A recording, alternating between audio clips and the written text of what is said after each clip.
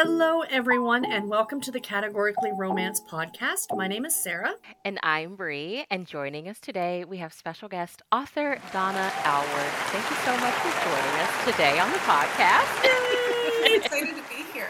We're so happy you're here. Yes. Share with us how 2022 has started for you. Quiet. I guess I had my kids home for the holidays, which was nice because I didn't see them at all last year. Oh, wow. And but then they left. Everyone was gone by January 2nd. So I've just been kind of hunkered down. We've had a lot of nasty weather. So, and my husband works from home. So and with Omicron, so we've just been kind of hunkered down. I've been working and doing my thing. So let's get started with some icebreakers. If you came with a warning label, what would it say? Sarcasm is closer than it may appear. Or please have enough wine. Yeah.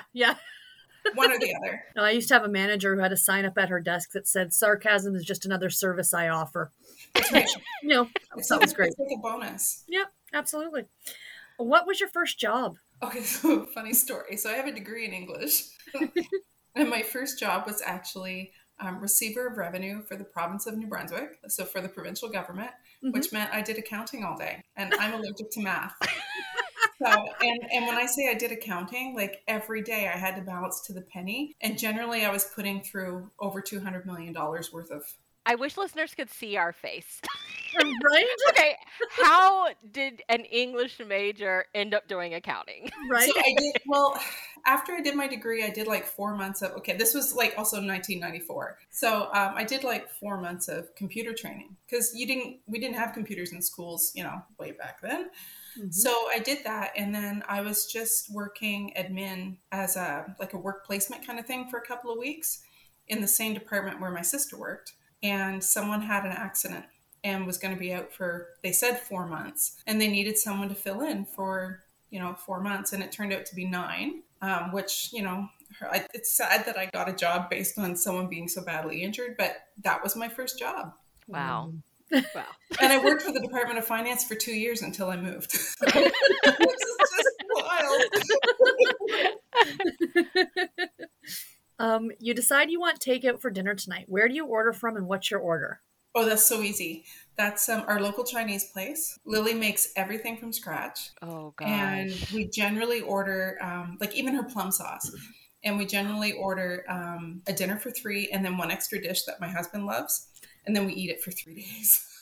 I love That's perfect. That is how you do it. We don't do it takeout. very often because Chinese food. But that's typically our New Year's Eve thing too. So, what was one of the best purchases you've treated yourself to recently? My winter parka. Most Canadian thing ever. Outside. I bought a new winter parka on a Black Friday deal. And every time my husband and I go walking, I'm like, have I told you how much I love this parka? So anyway, I love it. And I got a great deal on it. So that is awesome. My favorite new purchase. Happy Canadian winter. Right? Well, we love to hear romance origin stories. So can you share with us how you became a romance reader? A romance reader. So I was 15. So maybe a late bloomer to romance. I always hear these stories of authors who's I snuck my grandmother's books when I was 9. And it's that wasn't me. I was still reading Anne of Green Gables and Sweet Valley High and all this. And anyway, I was getting to the point where, and I think my mom got it for my dad, which is really funny because it had a pink cover, but it was Lavril Spencer's Vows. So it was a historical and it had a veterinarian and it is a Western. And so anyway, I loved it. And then I basically went back and got everything that she'd written up to that point and read it. And then I read Judith McNaught for a while. And then every time Lavril had a book coming out, I bought it. And then I moved on to Nora Roberts and I glommed a whole bunch of that. And then it just sort of,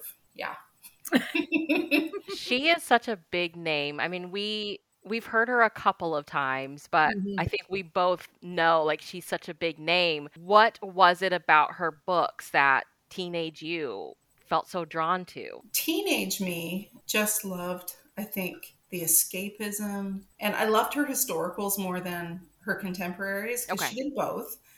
I don't know, they're just like really emotional, but also very heartwarming. And I don't know, I was a farm girl, so I don't know what it is. I can tell you now that as I look back on those books as an author, she got away with some like seriously taboo stuff.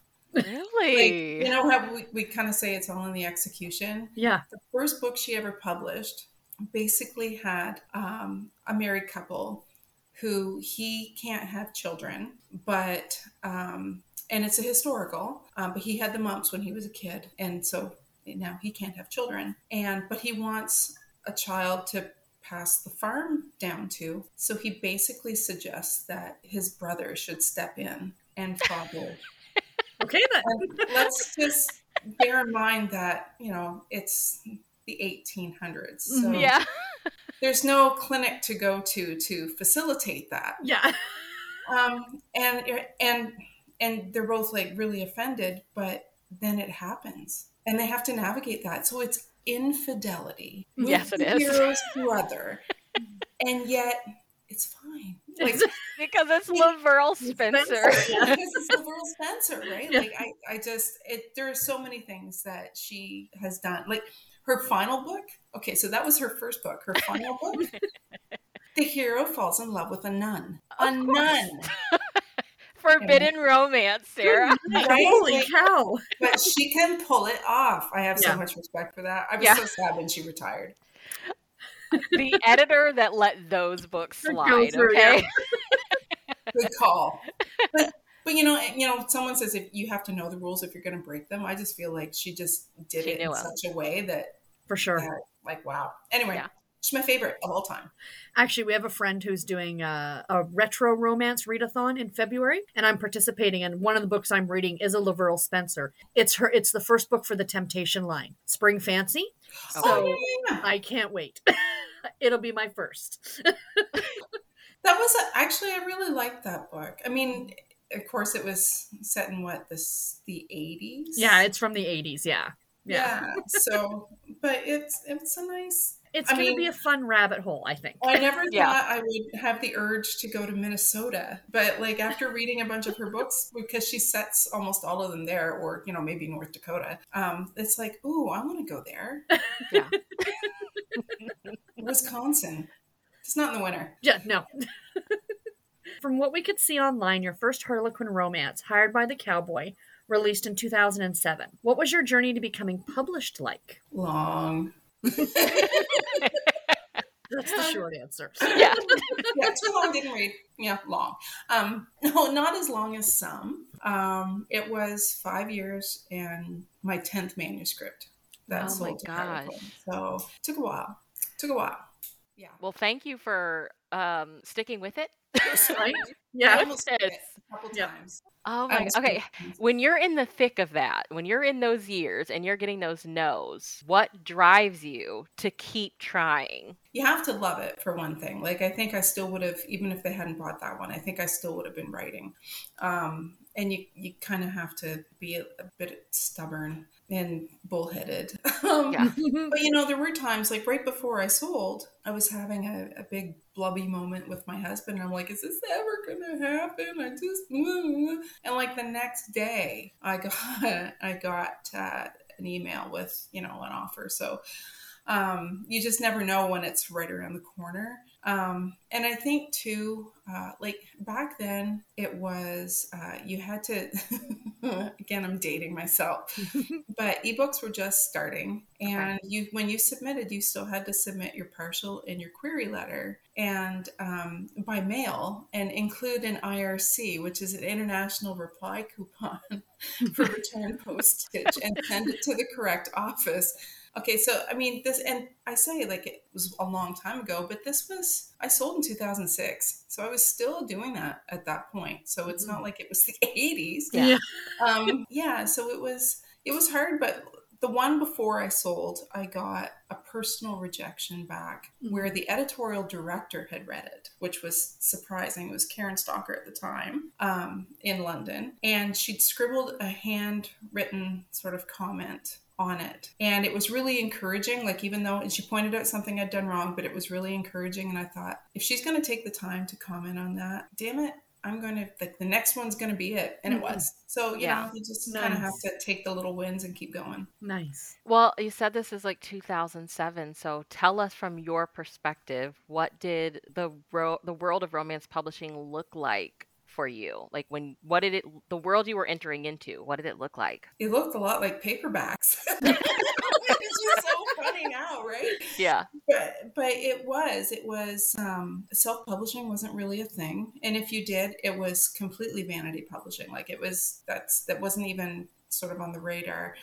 Ebooks were just starting. So like Alora's Cave and some of those first publishers had just started. And it was just, the Harlequin lines were really established and sort of, it was really the only place where there was a market for short, 50,000 word romances. And of course the market's much broader today, which is quite different. So yeah. What was it about Harlequin's romance line at the time that made it the perfect fit for the stories you wanted to tell? I think there's two parts to that. So the first part is I had to develop my author voice. And I don't think I developed that until probably my fourth or fifth book. It really started to come together. And then it was a matter of finding the right line to target. And I was reading cowboys, which is, but I was. You have a lot of cowboy romances. I did. And honestly, I sold a couple, and then that was where they wanted to keep me because that was where my readership was growing. So okay. that was fine. We love cowboys here. You can't go wrong. Yeah. Then I read Christmas Eve Marriage by Jessica Hart. And it was just the loveliest book. And I think I just had this feeling like it was heartwarming and it was a little bit angsty. And I just felt like this is kind of the tone of the books that I write. Like even if I'm writing cowboys and not, someone in England, which is very different. But even if I'm not writing, sort of the same thing, the tone fit really well. And I was reading a lot of, Trish Wiley and Liz Fielding. And I'm trying to think of who else was really, those are probably the three. Natasha Oakley was around at the time, Allie Blake, Nick Marsh, like that was all sort of the heavy hitters in the line at the time. And Liz Fielding sort of took me under her wing, and so did Trish, and so that was a big help. What amazing wings to be taken under. Right? And so Liz actually still, like, she just amazes me, and I finally got to meet her in person a couple of years ago. Oh, nice. At a conference, and we'd never met in person before, and she's so tiny. And I just, I felt like when I was hugging her, she was just disappearing. But it's so lovely, and she's so savvy, and she's a really good example of how authors who started a long time ago can learn tech and adjust, and she's just smart, and I love her. Awesome. So for anyone who has yet to read a Harlequin romance / Mills and Boone True Love or Forever, depending on where you are in the world, how would you describe the line to them? I wrote this down. I had to think about it, right? Because so much of it is, of course, I'm not in marketing, but so much of it is tone and the emotions that it elicits. So I would say they're, of course, romantic. They're glamorous, but with heart. They're escapist, but they're also relatable. So I find the heroines, even if they're, I'm writing this Heirs to an Empire series, which, they're all stinking rich. But at the same time, this is someone that you would love to go out and have a glass of wine with, and just hang out. And so, they have relatable troubles and conflicts. They go through a lot of the same stuff that we have.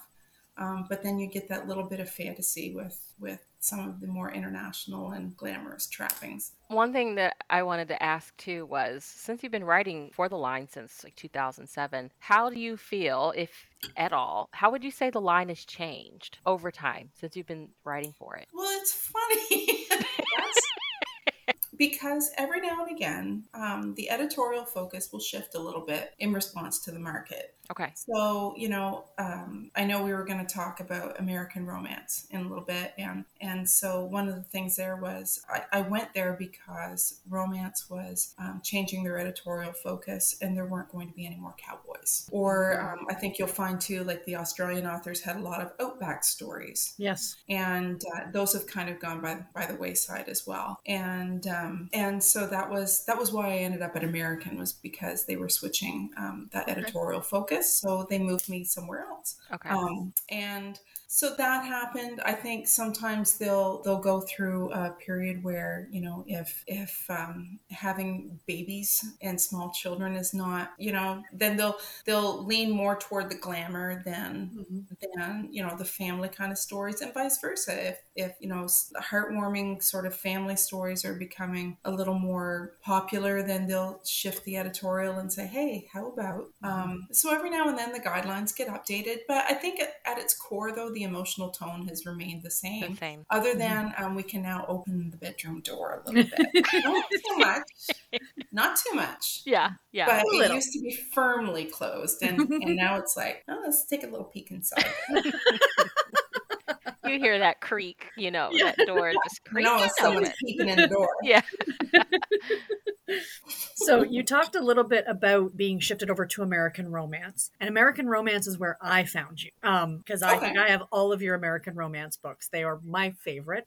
So what was it like writing for that line? What about those stories? The stories themselves were very similar, but I couldn't do my Canadian settings, which I had done with the romance line. I was very, they were very happy to have me write ranchers and cowboys in Alberta and British Columbia. And so it was really nice for me as a Canadian to be able to write stories set in Canada, which I couldn't do when I was writing for a line that is called American Romance. Yeah.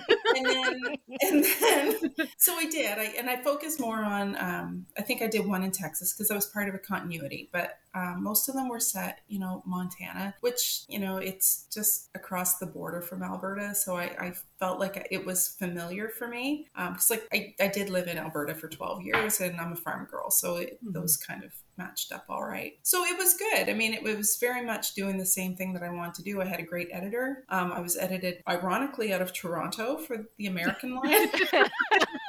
You couldn't set a story there, but your editor I know. was there. American was actually edited out of Toronto. It was a Toronto so line. Weird. I know. And it was headed up by, at the time, Kathleen Scheibling, and my editor was Johanna Reisanen. So, and that was fun. I mean, I liked working with the Toronto office after working with London for so long. So it was a little change of pace, and it was all good. Yeah. A little closer to the same time zone. Yeah. I mean, it was only an hour difference as opposed to, 4 hours. So that's another one of those like really beloved lines. And I'm like, why did we close this line? I love that line. Well, see, they tried to go as Western for a while, which is kind of funny because I had left the line at that point. And it was kind of funny because I was thinking, oh, Western, maybe I could have written Alberta, yeah.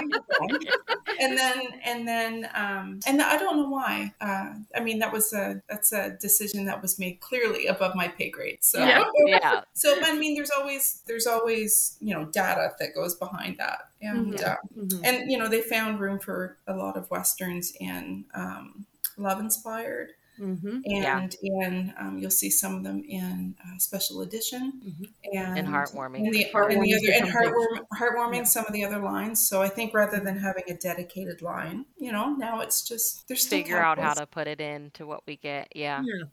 Heck, you can find Stetsons in Desire. Thank you, Brenda Jackson. That's right.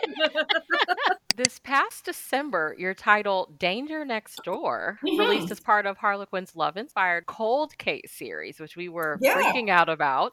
So can you talk about writing this book, where the inspiration for it came from, and how writing for the series happened?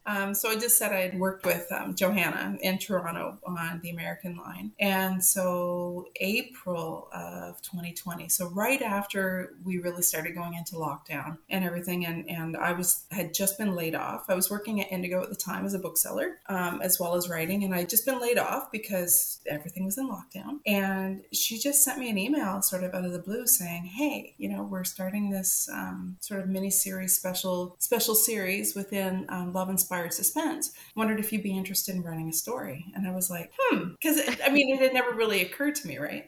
And so we talked about it, and I thought, this could be kind of interesting. I hadn't written a suspense before, and I thought, this could be really, really different and fun and give me something to, stretch myself as a writer. And I know that's a really good align with readers. Mm-hmm. So I thought that was good. And so we talked about it, and I agreed to do it. And then I don't even remember where I got the inspiration for the story, but I do know that the story itself was built on the first scene. So the first scene has the heroine going out to the crime scene where her daughter had been found, murdered several years before. And she goes out every year on the anniversary of her daughter's death. And when she gets there, she finds her daughter's little stuffed rabbit nailed to the tree. And she freaks out, of course, because the rabbit went missing the same day that her daughter did, and the rabbit had never been found. So I knew that she was going to find this rabbit, and it was going to make them reopen the case because they'd never found who killed her daughter. I mean, talk about intense. Right? Well, and it's funny because for years and years, I thought I can't do a story where children are in jeopardy or a child is murdered, just because I had small kids. My kids are grown now, so it hits me in the heart, but it's not really hitting me exactly where I live and my biggest fears. So I was able to do that, and I wrote it, and I did stretch as a writer, and it was super fun. I learned how to plot an external plot because I'm a pantser, so I really had to sit down and plot out the suspense line a little bit, and it was good. It was fun. Oh, wow, that's really interesting how writing for the different lines, the writing process itself has to look a little bit different. I never would have. Yeah, I think if I'd written for even if I'd written just for special edition or anything that's similar to romance, I wouldn't have had to change my process. Mm-hmm. But the moment you add suspense, it changes everything. Yeah. Mm-hmm. So it was a really good thing for me to do as a writer. So our newest book from you in the romance line is A Proposal in Provence, which is book 5 in the Heirs to an Empire series. Will you share with us what that book is about? Sure. That series has been so fun to write, and I brainstormed it with sort of my little, we call ourselves the Real Sister Wives. There's 5 of us, and we have a group chat, and we've all been really good friends for a really long time. So I went to my girls and said, okay, I got to come up with something glamorous. And I think at the time, Renee Ryan's in that group, and I think at the time she was working for Chanel. Okay. And she said, and I don't know exactly how it came about, but I'm like, well, what if it was a family business and it was all fashion and cosmetics? And she was like, sure. So I went from there. So it's a 6-book series, and the 6th book was just finalized Thursday. Yay! Okay, we were wondering is there going to be another book? And, there's also the patriarch has died, and he was also an earl. So the eldest son, Stephen, of course, inherits the title and the estate. So you have this aristocracy thing going on, but then his mother is also the head of Aurora Inc., which is this conglomerate big company, and all of the kids play a role within the company in a different division in some way. So there's 4 kids, and there's a cousin who was in Mistletoe Kiss with the Millionaire, which was out in November. So that makes 5, and I'm like, but it's a 6-book series. So A Proposal in Provence has the former Earl's love child. Yeah. And no one has known that. None of the siblings has known that she even existed. Nice. Scandal. He shows up and just throws a little bit of a monkey wrench into everything, and she's actually really lovely, and she has no bad intentions as far as the family goes, but you can understand them being suspicious, a little upset, cautious. Right? Yeah. Yeah, and imagine what the press is going to do with it. And so that's this story. And the person that's mostly on her side is her lovely boss, Philippe, who incidentally, in my head at least, looks an awful lot like Matthew Good. Well, I mean, if you're gonna coincidentally look like somebody, then why not? He's no, he just works. Yeah. She says as she goes to watch Discovery of Witches later. Oh Lord. Yeah. You have and just wonderful long backlist. So let's talk some backlist titles. Sure. Is there a book in your backlist that made you laugh while writing it? I generally make myself laugh a lot. The trick is anyone else going to laugh? Which, that's a whole other thing because I can laugh at anything. But there is a scene in The Heiress's Pregnancy Surprise, which is number 2 in this series, where Stephen is being a bit of a big brother, being a bit of a dinkus. And he's sort of facing off with Jacob, who is her bodyguard. She makes a comment about like pistols at dawn, basically, and this whole archaic kind of big brother banging his chest kind of behavior. Mm-hmm. And I did kind of like writing that scene. It was a little bit fun. Yeah. The cover to that one just makes me so happy. I love that cover. Isn't she gorgeous? She's gorgeous. I wish I had a copy of it with the cute haircut. Yeah, I love it. I know her hair's kind of swinging and she's just looking so lovely. Yeah. Don't you just want to be her? Yeah. It's like it's almost like like she's like walking, minding her own business, and like kind of turns her head, and like the photographer just like snapped it perfectly. And confident. And I love that cover. What book in your backlist was the toughest to write? Probably the one I just finished. Actually, you know what? That's probably an answer that a lot of authors will give. Like the one I just finished is always my hardest one. Yep. That's not true for me, but this one did require almost a complete rewrite. Really? I just did not nail it the first time, and it took me a long time to get it rewritten. And so I think my editor was very happy when she read the next one. She was basically like, "It's a little long. I've suggested a few places to cut. Otherwise, we're good." And I'm like, "Oh, thank God," because I did probably rewrite 2/3 of that book. Oh my gosh. And then heavily revised what I was able to keep. So that was really hard, and probably the hardest one since I wrote Treasure on Lilac Lane. Treasure on Lilac Lane back in my Jewel Cove series that I did, I think in 2014. So, but like St. Martin's? Yeah. And that's now been reissued by Moi. Okay. So it's still out there. New covers and whatnot. But that one, I remember sending it to my editor and she sent it back and she was like, "So I think it might be best if we took this 100 pages at a time." And it's a 400-page book. And I'm like, all right. So we did, and I worked on the first 100 pages, and I sent those in, and she's like, "Okay," and there were a few little changes, and then you said, "Okay, for the next 100 pages," and I did the next 100 pages, and then by that time, I had a pretty good handle on what had gone wrong and where things were going. So then I did the last 200 all in one go and sent it, and I just have minor revisions after that. But that was a huge learning experience for me. It was difficult. And the funny thing is with both of these books, I absolutely love how they turned out. But yeah, I think other than Lilac Lane, this last one, really kind of put me to the test. Mm-hmm, mm-hmm. Mm-hmm. When you started it with "so," I was just like, oh gosh, this is not how you want a conversation to start. You know what? I will say, I've had really great editors in the UK. And then when I wrote that Jewel Cove series, you were right, I was at St. Martin's. And I had the best editor there for that series. It was with Lizzie Petite at the time. And she just had such a way of giving me the hardest revisions or, really being like rough on me. Yeah. But in a way that was so motivating that I never read an email and like wanted to like reach through the computer and like throat punch her or anything. She was just, I always came away like feeling motivated that I could do it and that it was going to be great and that, it was going to be work, but it was going to be worth it. Like she was really excellent at that. So, because I think it sounds like she knew like you can do this. Mm-hmm. Yeah. And she knew how to communicate it too. So, which was really good. Cause if she had said, "We're going to take this 100 pages at a time because it's a hot mess and I'm not going to lie, I'm not sure you're up to this." Like I would have just been like,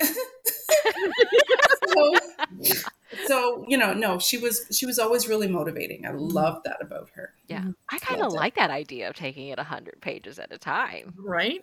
I'll tell you, when I do revisions or edits, my mantra to myself is 1 page at a time. I only have to fix 1 page at a time, and it keeps you from being overwhelmed. Okay. And I think she just did that because it was just going to be so overwhelming to look at it as a 400-page entity. Yeah. So we broke it down.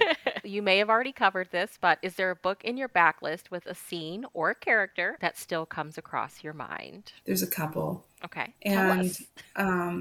and in my Harlequin backlist, I mean, especially there's always special moments in books, but there's two in my Harlequin backlist in my Larch Valley series, which is one was I call it Cowboy's Heart now. I've reissued it, but it was her Lone Cowboy when it first came out. And there's he's an amputee, so he has a prosthetic, and there's a dance scene with the heroine. And the whole time I was writing it, I played The Blower's Daughter by Damien Rice on loop. Okay. And then I was reaching for tissues as I got to the end of it. So that scene, and then there's another one, same mini series, the Larch Valley series. It was How a Cowboy Stole Her Heart. Now it's Cowboy's Honor, and the heroine is extremely vulnerable in a particular scene. I actually thought vulnerable enough that I thought my editor was going to ask me to take it out when I sent it. It was one of those things that I wrote, and I thought I'm going to write it, and she asked me to take it out. I'll take it out, but. And she didn't say a word about it. Like, just left it right in. Nice. But the hero responds in such a perfect way that, I was just, and I got so much feedback on that one. And that was a bit of a risky book. So, and it finaled for a bunch of awards as well. So, nice. It must have been all right. Way to go, you! Right? Yeah. So, you know what? My first editor I ever had at Harlequin told me once when I asked about writing stuff that maybe pushed things a little too far. She said, we'd much rather you push limits and have to pull you back a little bit than not have you try. So I always that's how I approach things. Yeah. Yeah. Is there a book in your backlist that you feel readers have reached out to you about the most? The one I just talked about, the How a Cowboy Stole Her Heart, I got a lot from that. But I got a lot from it was another series I did for St. Martin's, the Darling Vermont series, which I've also reissued myself in the last year. Title stayed the same though. It's Somebody Like You, which is the first book in the series. And there's a secondary character named George, and he's a homeless veteran. And after the book came out, I got so many emails asking about George. Is George okay? What's going on with George? Aww. I love that. Is George going to get his own story? That kind of thing. So George did get his own story. So in that series, there's a Christmas book called Deck the Halls. It's got a little flavor of It's a Wonderful Life kind of thing going on in it. And that's George's Happy Ever After. So I love it. Yeah. The power of readers sending a quick email like, well, and I love George. What's going on with George? George was just one of those characters, and I was like, well, damn. And then when I started getting reader mail, I'm like, yeah, this is going to happen. So, yeah. So for anyone new to your bibliography, if you had to recommend one of your books as a starting point, which one would you recommend? Probably The House on Blackberry Hill, which is the first book in my Jewel Cove series. Okay. I find that series is probably my biggest reader favorite of all my books. And especially if people are fans of small town contemporary romance, sort of like, now I'm going to compare the content, not the author, to the following author. Okay. If you like, because but Rayanne Thane, Robin Carr, Cheryl Woods, that sort of small town contemporary. Then that's sort of the tone and content that you can expect. Oh, we love all of them. Yeah, right? Yeah, we love all of them. Like when I moved into reading contemporary romance, when I started with Nora Roberts, I did the whole O'Brien McGregors. It's the McGregors. Thank you. The Thank McGregor you. Grooms, Yes. the McGregor Brides, and the McGregors. So, sorry, not Irish, Scottish.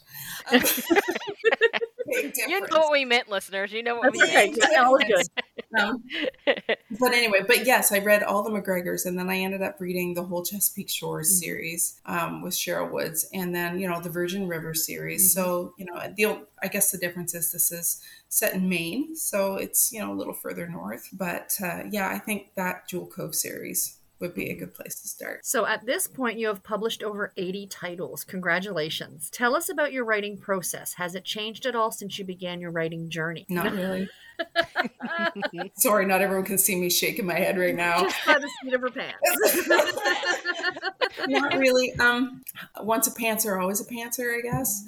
I do tend to write by the seat of my pants, but I mean, editors are kind of funny people in that they sometimes want to know what the story's about. Yeah. They're such sticklers. So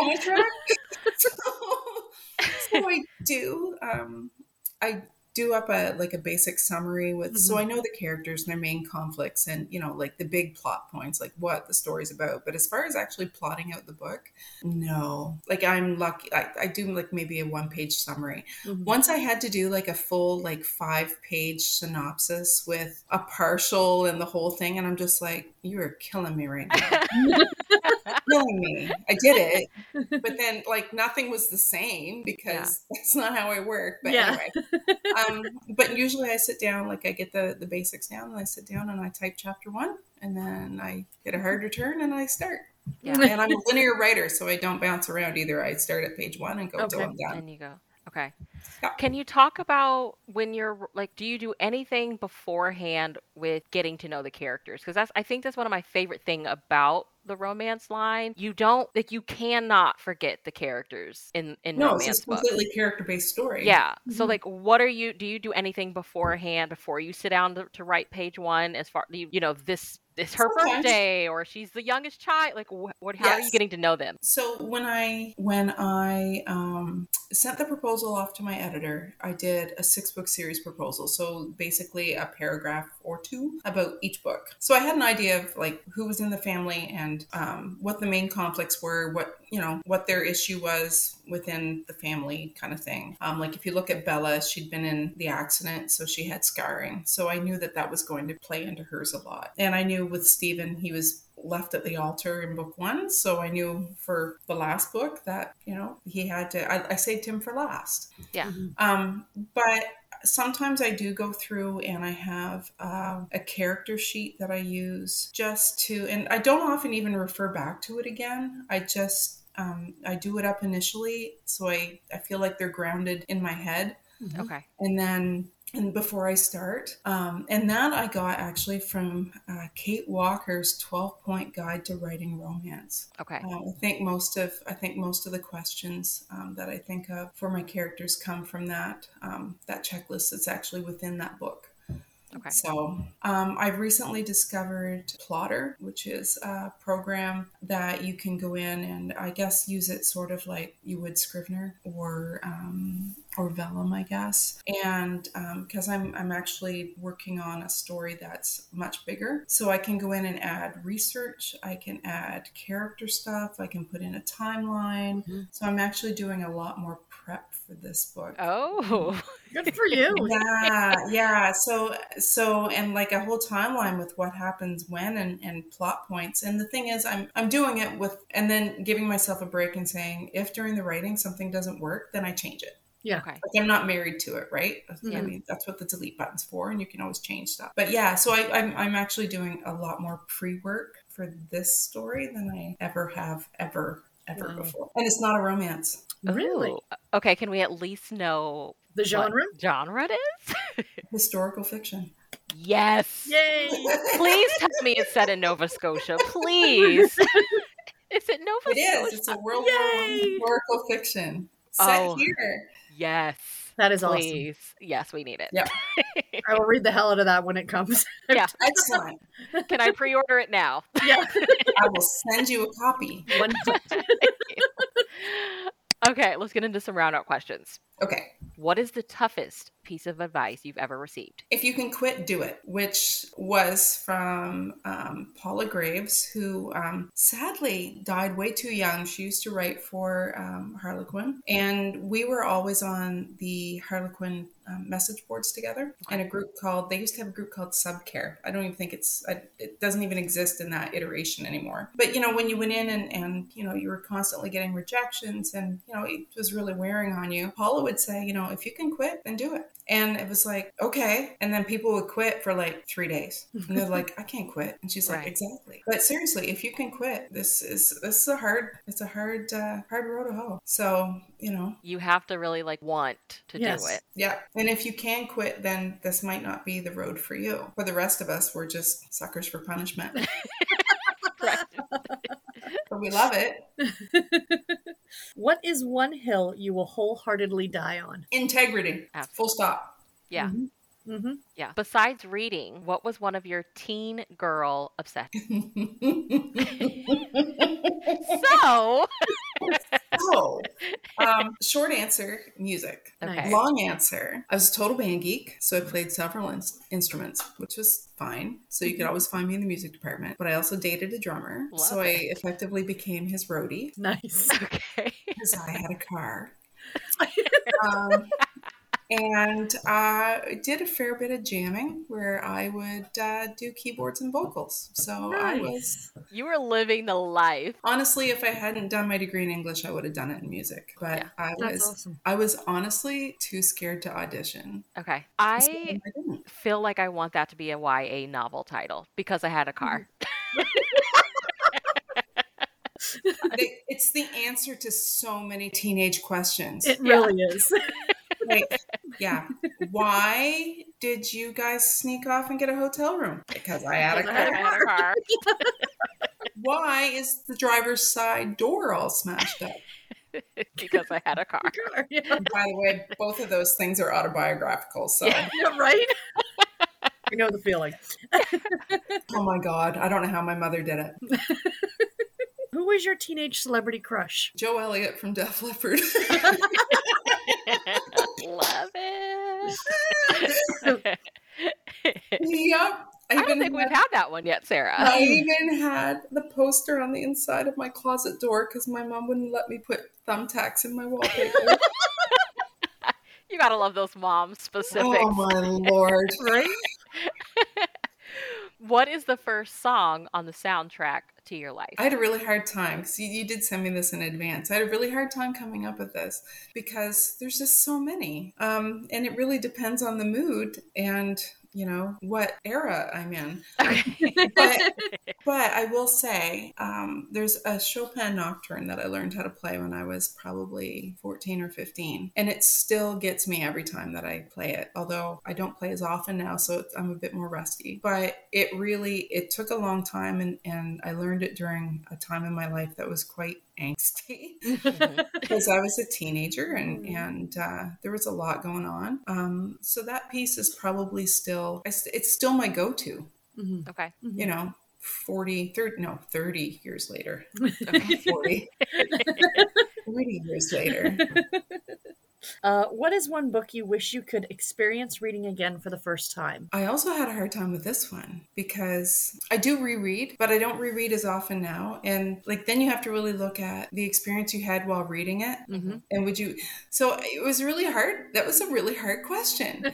And I was thinking about my Laverle books, right? So like there's Vows because it was the first one that I read. And I thought, well, maybe that one. And then there's like Morning Glory, which the first time I read it, I didn't like it. It was my least favorite of her books. And now it's one of my favorites. And I think I had to grow into it. Yep. Okay. And then there was Years, which anyway, but I came up with Then Came Heaven, which is the one that I told you where the hero falls in love with the nun. In the opening scene. Okay, so I cried through the first third of the book. Jeez. Like ugly cried Okay. through the whole first third.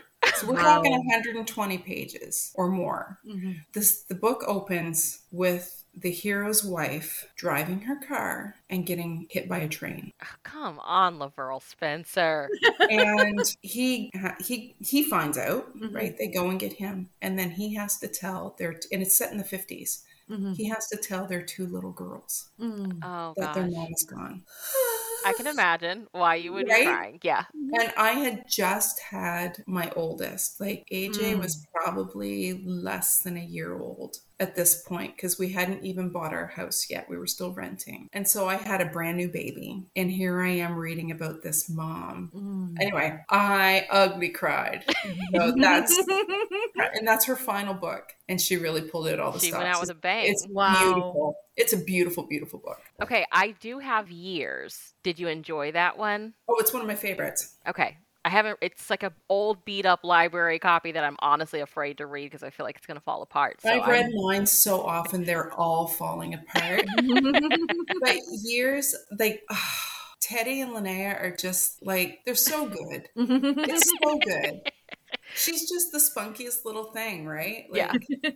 Anyway. All I know is like she's a teacher. She's like this 18-year-old teacher. And yeah, and he's like 34 and his son is like 16. And so really would be more age appropriate for her than Teddy would be. But that's not who she falls in love with. Yeah. He can't read. Oh my God. So good. So good. And I love how it's, have you read it? Or I haven't read it yet. I bought it a couple of years ago and it arrived and I was like, oh, this is pretty beat up. But girl, go do it. Okay. Do not wait. As soon as we're done, go pick it up. Yeah. And it is available on audio. So maybe I'll just like sit back with a glass of wine and enjoy. Yeah. That's it. See, now you make me want to go get it again. As Sarah always says, we aim to enable. We aim to enable here.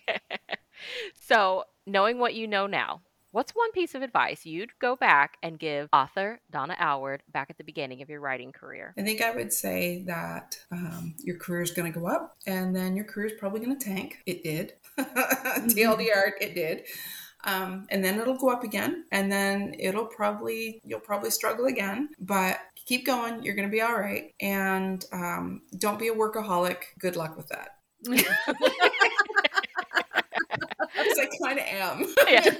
Ask my besties and they'd be like, oh my God, you keep saying you're going to like pare back on things, but you thrive on it. Shut up. So, like good luck with that. But I am trying a lot and I'm succeeding a lot more in like, I don't work at night generally anymore, which for a while I was working 12, 14 hours a days. Wow. So now I'm more like 4:30 rolls around. And it's like, too bad. Got to wait till tomorrow. So is there anything you're able to share about what's coming up after a proposal in Provence? I can talk.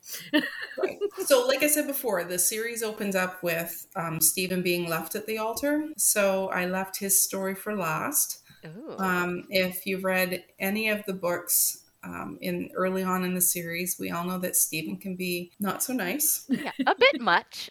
He's a bit of an ogre. Can be a little bit of a Scroogey, and he's just unhappy. Yeah. Right. But I think readers have been waiting for him to have a book. Right. And so I've softened him a little bit as we go along. So it's not like this jarring, all of a sudden he's lovely kind of thing, right? Like he's aware that, he hasn't always been the nicest. But then you get to see in this book, I think, some of his inner struggles and why he's not so nice and some of the inner wounds that he's got that have manifested in him being a jerk. So he goes home to the manor house and finds his childhood friend, who is the housekeeper's daughter, at the house. And they haven't seen each other since he left to go to boarding school when he was 13. So she's there and she has her own issues that make him not the kind of man that she'd like to be with, which is kind of funny because you think,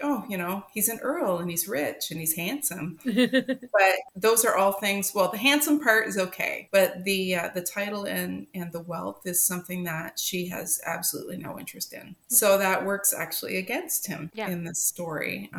So he sees her again and gets his happy ever after. It really was, I think the first time I wrote it, I wasn't really true to who Stephen had been throughout the series. And so then when my editor came back and went, well, that's her version of so. Yeah.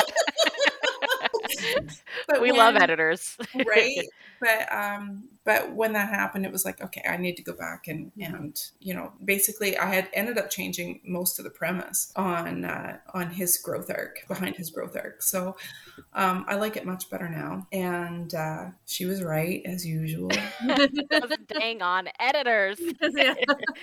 When is that one coming out? That's in August. Okay. Any plans on doing any more Love Inspired? Yeah. I don't know if they're doing, is the Cold Case series, are we getting any more of that? Yes. We are? I mean, you are, not from me that I know of. There's no plans for that for me at the moment. Okay. But I do know that there are some that miniseries is continuing on. Shirley Jump is going to have a couple in that series. Oh, Nice. So you can look for her. I think she's got one coming in July or August, maybe. And she's doing, I think, a few more for them. That miniseries is continuing on. the cold case stuff is just so fun. I'm loving this. It's so popular. Cold case Yeah. moment And we're having. the neat thing about that book was that I was able to go back to one of my series I did for the romance line, and that was Cadence Creek, and I put it in that setting. Yes. Oh, cool. That is so Awesome. cool. Yeah. That was kind of a fun thing. So I messaged my editor and I'm like, so can I do this? And she was like, sure, why not? Here's the great thing about my editors. At this point, most of the time I can go to them and say, hey, can I do this? Yeah. And unless it's something they really don't want, they'll be like, sure, go for it. That's so cool. Yeah, it's kind of nice. Well, lastly, where can everyone follow you online? Here's the 411. Does anyone even say that anymore? So, oh, geez. I'm at DonnaAlward.com. You can also get me on Twitter and Instagram at Donna Alward. okay.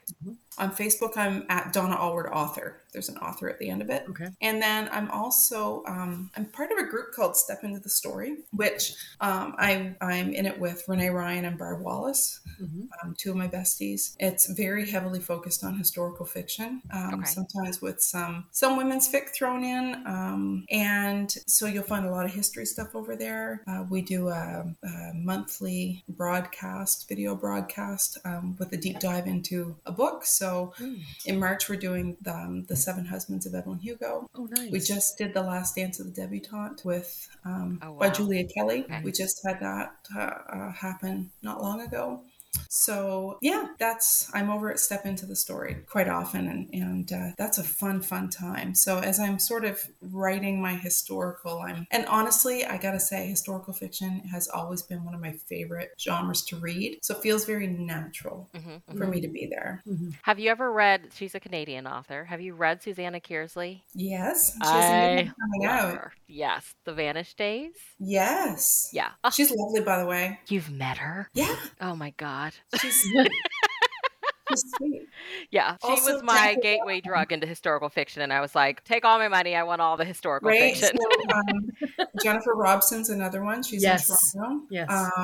And Alicia Cornwall and Genevieve Graham is actually here in Halifax. She has another one coming out in April. And there's some good Canadian There is. fiction writers. Jen Robson is an auto buy for me. Doesn't matter what she writes, I'll buy it. I read one of hers for the first time late last year. And now I'm like, I want all of your backlist. You know, Which one did you read? Did you read The Gown, or did you read Our Darkest Night? her newest one, the one that the Italian. The Darkest Night. Yes, God, that was good. Yeah, that was good. And I've read all of her backlist.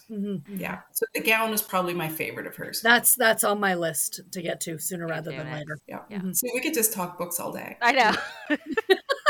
Right? My people. Oh, my people. Right? Well, thank you so much for sharing your time with us and hanging out with us today. We have just been so excited. We love the romance line. So anytime we can talk romance, we're just so excited. So thank you so much. Listeners, make sure you check the show notes. We'll have links to all the places where you can keep up with the one and only Donna Alward. Also where you can get her books. So make sure you check the show notes. All of that will be listed below. And Sarah and I will chat with you in our next episode. Have a lovely day, everybody.